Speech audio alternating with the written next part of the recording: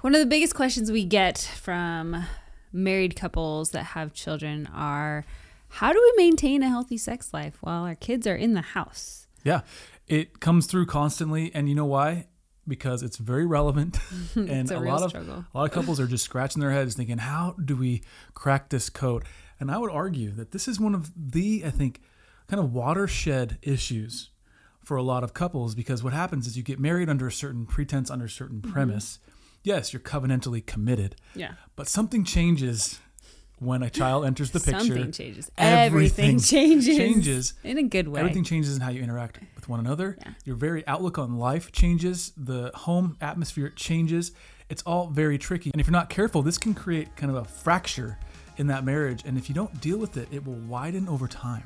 We believe that if a couple can win in this area, if you can figure out how to maintain a healthy, emotional, physical intimacy after having children, then I think you've conquered a big potential issue. Your marriage will be stronger moving forward. You're planting seeds for a future that is full of flourishing, not just in the years to come, but in the decades to come. So we're going to cover all that here and now today. So we'll see you on the other side.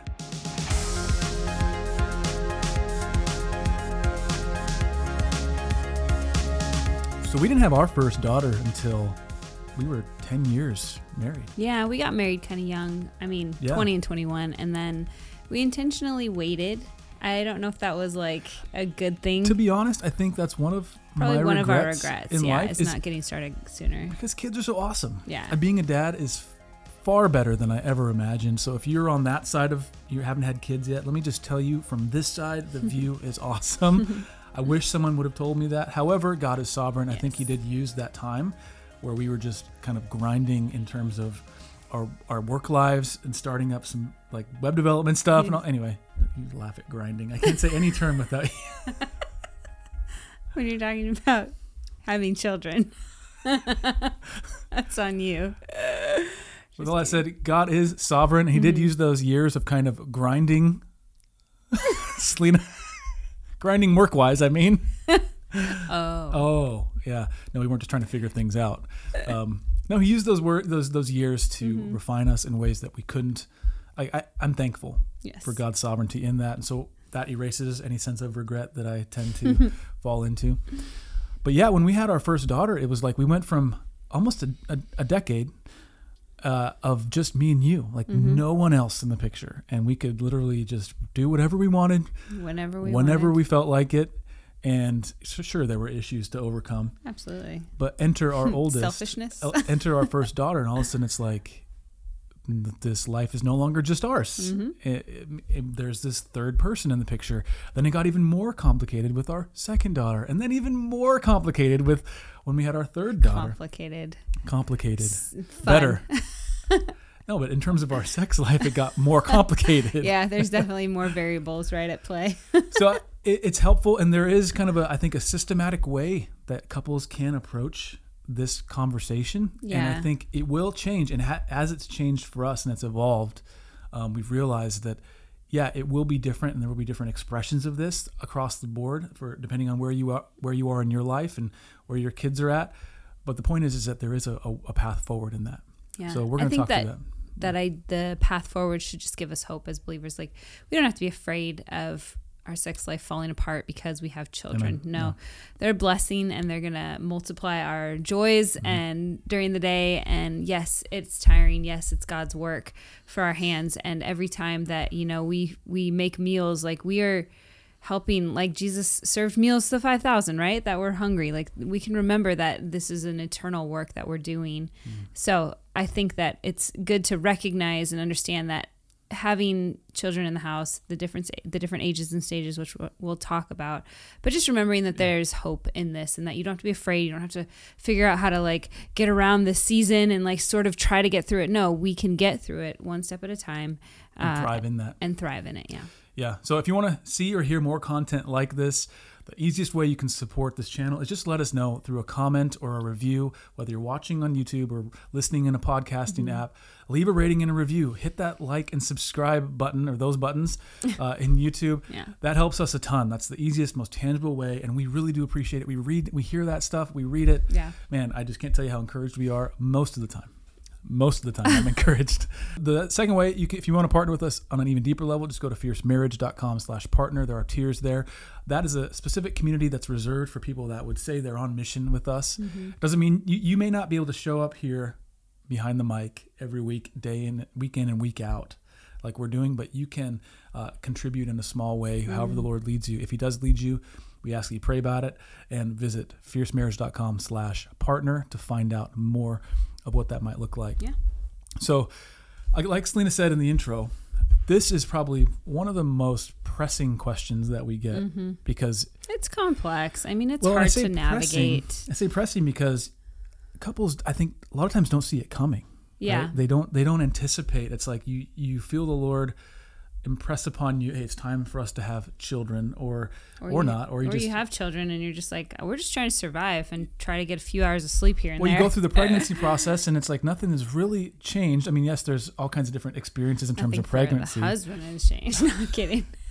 Touche. Okay. I will never know what that's like. No. I'm sorry. And I'm the worst because of it. No, you're not. And then all of a sudden you wake up one day and that's the day that your baby will arrive. And then it's like 2 months of physical healing and it's years of figuring out what it means to be a parent. Yeah. And many sleepless nights. Yeah. And while you're trying to figure all the parenting stuff out, you still have this marriage that you need to steward and build and grow in. Take care of, yeah. And take care of. And then learn how to love in new ways because you can't just love each other or show that you love one another just whenever you have time or whenever you feel like it. But when there's more people in the house, then you have to be more, I think, aware of the opportunities and intentional with that time that's given to you to say, oh, here's an opportunity for me to love my spouse in this way. And so, you have to heighten those senses a bit. So the good news is that you don't have to wonder how to get through this. Today, we're going to give you 4 very tangible steps to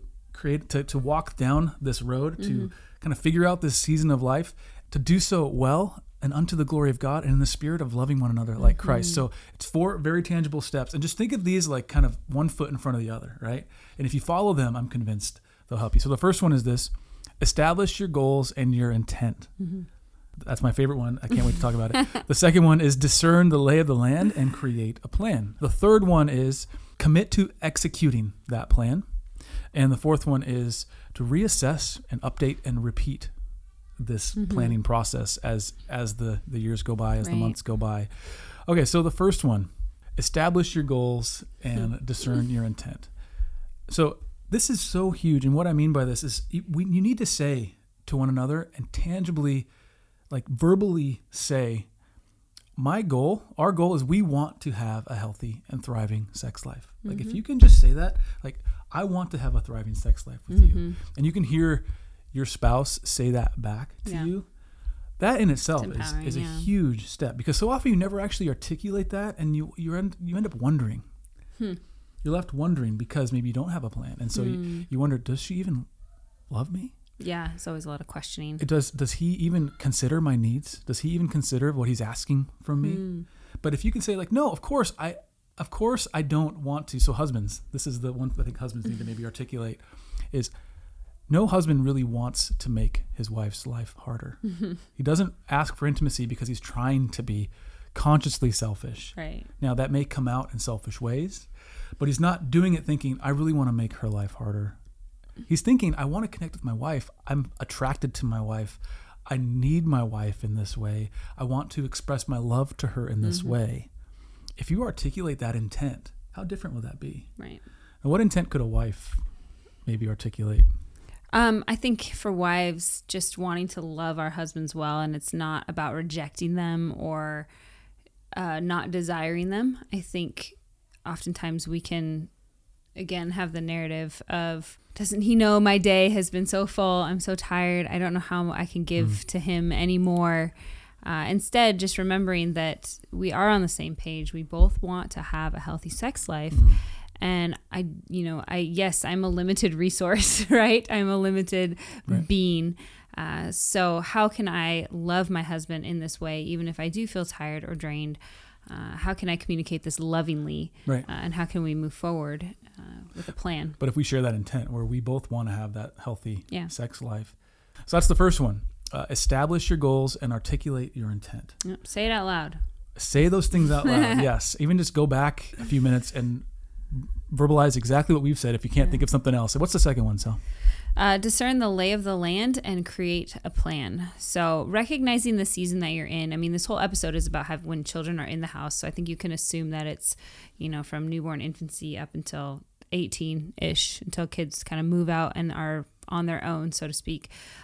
So recognize the season that you're in and recognize that a different season means a different requirement, just like our natural, normal weather patterns of seasons, right? We don't usually wear parkas in the summer and we don't wear, sandals in the winter, but recognizing, okay, we have little kids in the house and they don't sleep well at night. And it's really hard for us to get any sort of sleep, let alone have like sex. How's that going to happen? So is there a different time of the day that you guys he can come home for a lunch hour and the kids are napping or something? I don't know. Be creative. Think about what your days look like. And if there is a better part of the day of where your little children can be occupied in a safe and fun way for them. But it's not always going to be that way too. I would say that as an encouragement. And if your kids are older, the distractions are probably a little bit easier to use. And I think communicating, we have friends that have, 10, 8, 6, and 5, or, they have all those kind of ages. And they just say, hey, mom and dad are having some intimate time. Lock the door, go away, go play, go watch a show. And they have no idea what that means. They don't know what that means. They just know that they're not allowed to be in there. And so, as kids get older and they understand, what's happening, I don't think you have to I wouldn't necessarily worry about those times. Yeah. That's really awkward. You probably they'll probably be sleeping and staying in their own beds by that time, ideally, right? So the picture that really helps me with this, discerning the lay of the land, is picture a map, okay? And you're looking at this map and you are at point A, maybe at the trailhead, right? And you're trying to go to some end point. You're hiking to a peak of a mountain or maybe some water feature, and you're thinking, I want to go from A to B, and you have to look at the topography. You have to know, okay, what is the route that we need to take to avoid the pitfalls, to get around the rivers, to get over the rivers. You have to know what kind of land you're navigating here. And so you have to articulate, okay, I don't get home till 6 o'clock most nights. Okay, so we know that anything before 6 p.m. in general is not going to work. Okay, we also know between 6 and 8 o'clock is going to be family time. It's going to be dinner time. Okay, so we know that that's not going to work. Okay. After 8, usually little Johnny goes to bed. That's our fictitious son. Johnny's in bed. That's mommy daddy time. Well, but Wednesday nights I have men's group. Thursday nights you have ladies group. Okay, that leaves. So you're kind of you're realistically looking at your life, thinking your rhythms, it's not your realistic habits, for us to assume that anything outside of that topography is going to work. And so you have to plan around it, unless you want to move the topography around, and that in some cases is necessary if you don't have margin for one another. Yeah. So you're creating that plan, you're anticipating, and actually is the third one. So first one, establish your goals and articulate your intent. The second one, discern the lay of the land, create a plan. Part of creating a plan too is based on number one, what is our frequency? How often should we be intimate for the health of our relational connection based on physical desires and needs? We always share this, but we'll share it again. Yeah. Our kind of frequency is 2 to 3 times every week. That's about what works. Most couples probably fall in that range somewhere, some more, some less, obviously. But we have that articulated for us. And so we know that every 2 to 3 days is about when that clock is up and we need to refresh it. We need to refresh the clock. Is that the right? I don't know. Restart the clock, meaning we need to finish the clock first. And so if you don't articulate that, then you might have one spouse who's expecting it 2 or 3 times a week, and another that's thinking 2 or 3 times a month is plenty. That's a big problem. Yeah. And so make sure that you're really clear on the quantity. I think it's also really helpful to talk about the quality of your intimate time together. And this is all around making a plan. So there's a whole spectrum of what the sexual experience can look like in a healthy couple's marital life.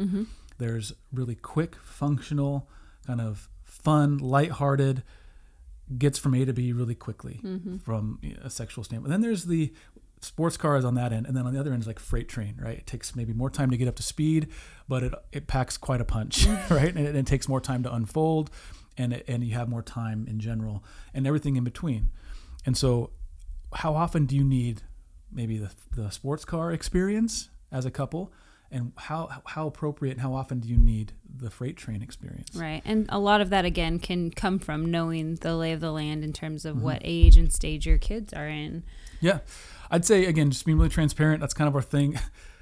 We usually fall somewhere in the middle, with the exception of maybe a few sports car experiences throughout the month and maybe 1 or 2 freight train experiences throughout the month.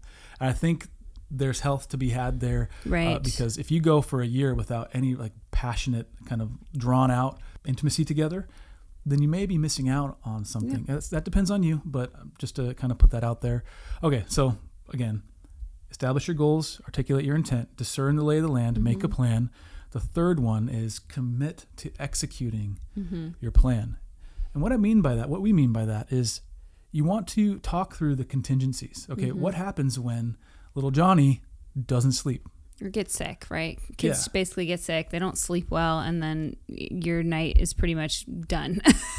Yeah. What happens if on the night when we're supposed to be intimate, we have friends over and they stay later than they plan on staying, and we're both tired? What happens when you have a headache? No, I think the biggest question here is typically, and I don't know, maybe it's said more often than not, but you don't really know until you have a child, but like the postpartum time and healing and having a new baby, that is a very difficult time, I think, on marriages. It can be. I mean, I'm assuming everything is like 2 months and beyond after having a child. But I'm just saying the contingencies here. This might be a good just spot to talk about, being aware of. Because the healing process could look varied depending on how the birthing experience was, the emotional healing process, the physical healing process. Of course, we're not saying just steamroll over all that stuff in the name of following what Ryan and Selena say. Right. You need to discern exactly how that healing process should unfold in a healthy way, and you're not trying to short circuit any of that stuff. So that is worth. And I think committing, when we're talking about committing to executing this plan, I think it's just knowing that we've already committed to these things is helpful, because you're not guessing, like you said. We're not just sitting here wondering, but also talking about like who initiates the time and when, because we've had some conversations where he always feels like he's the one initiating it. And then, I'm like, but I thought I've initiated it the last couple times. And so because usually the one, he can feel selfish in initiating it. And I'm like, you're not selfish. Honestly, I just have so much on my brain that when you remind me, it's helpful and loving, and so just communicating through those things. And that's huge, communicating through that. There's a lot to be said around the initiating and how a sex drive works. So for men, typically they are in the mood before sex begins. Women typically are in the mood after it's begun. So for a man to initiate is, like you said, many times it's an act of love. Yeah. And the wife is fine going along with it. She may not be sexually up to speed yet. And that's she'll get there. Like she will. Like give it 5 minutes. That's something we've had to work through, I think. Because and that's fine. And as long as I don't feel defeated in that because she's not initiating, because she doesn't have the exact same like. Right. We've had to learn and recognize that. Yeah. So talking through those contingencies. What do you do when there's a wrench thrown in the gears? Who initiates and when? Another thing, and it's kind of silly, but talk through how do you initiate in a lighthearted way. So you may not, if it's 10 p.m. and you're both tired and in bed, it might be a little too late to initiate. Like if she's half asleep and I'm thinking, it's game time, baby. And that's a recipe for some frustration. Put out the vibe a little bit earlier. And say, it's all per the plan. Like it's Thursday, it's the day, we talked about this, and all of a sudden, she's had a busy day. She forgot because she hasn't been out of the house in 3 weeks or whatever. Well, maybe you have a word, right? So we joked about it, but we're big fans of The Office, and I think I'm going to start referring to the days that we're supposed to as pretzel day. I wake up every morning in a bed that's too small, drive my daughter to a school that's too expensive, and then I go to work to a job for which I get paid too little. But on pretzel day, well, I like pretzel day. On pretzel day. But how do you playfully remind one another, hey, I'm excited to be with you.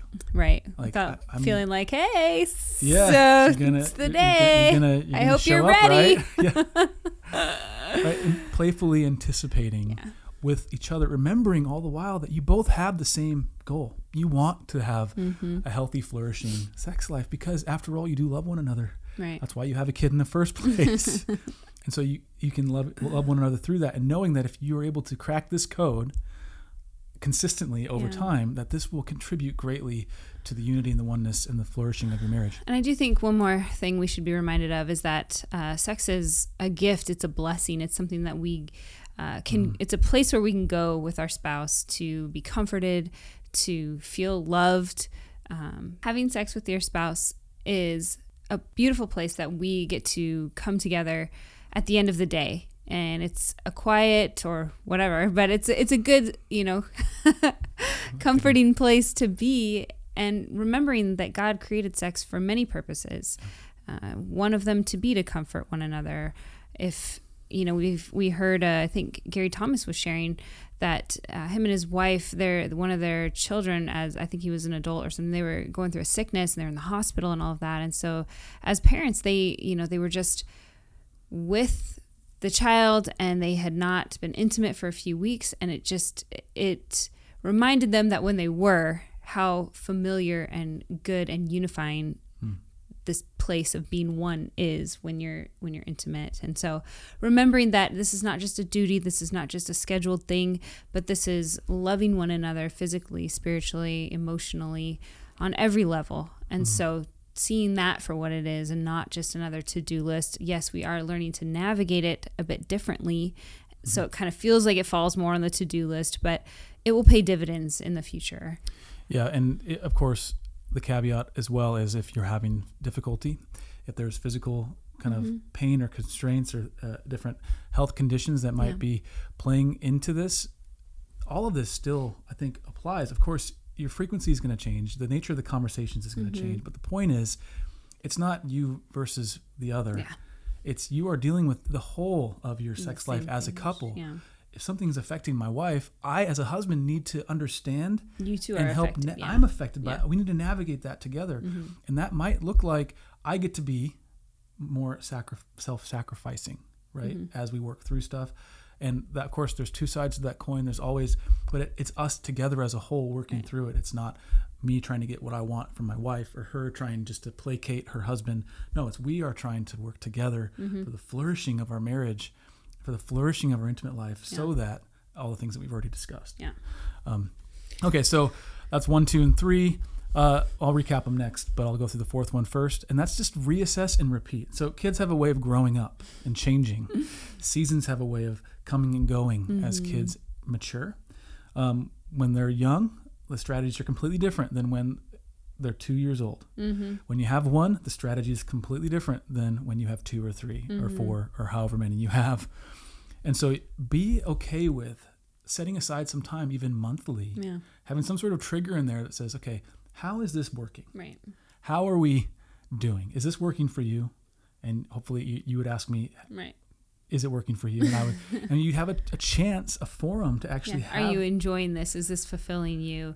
Are we connecting in a good way? Do you feel connected when we're... Yeah, and even get as specific as saying, what's one thing you've really enjoyed about this plan that we're executing together? Yeah. And what's one thing you'd like to see us grow in? Right. And then be open to hearing their response.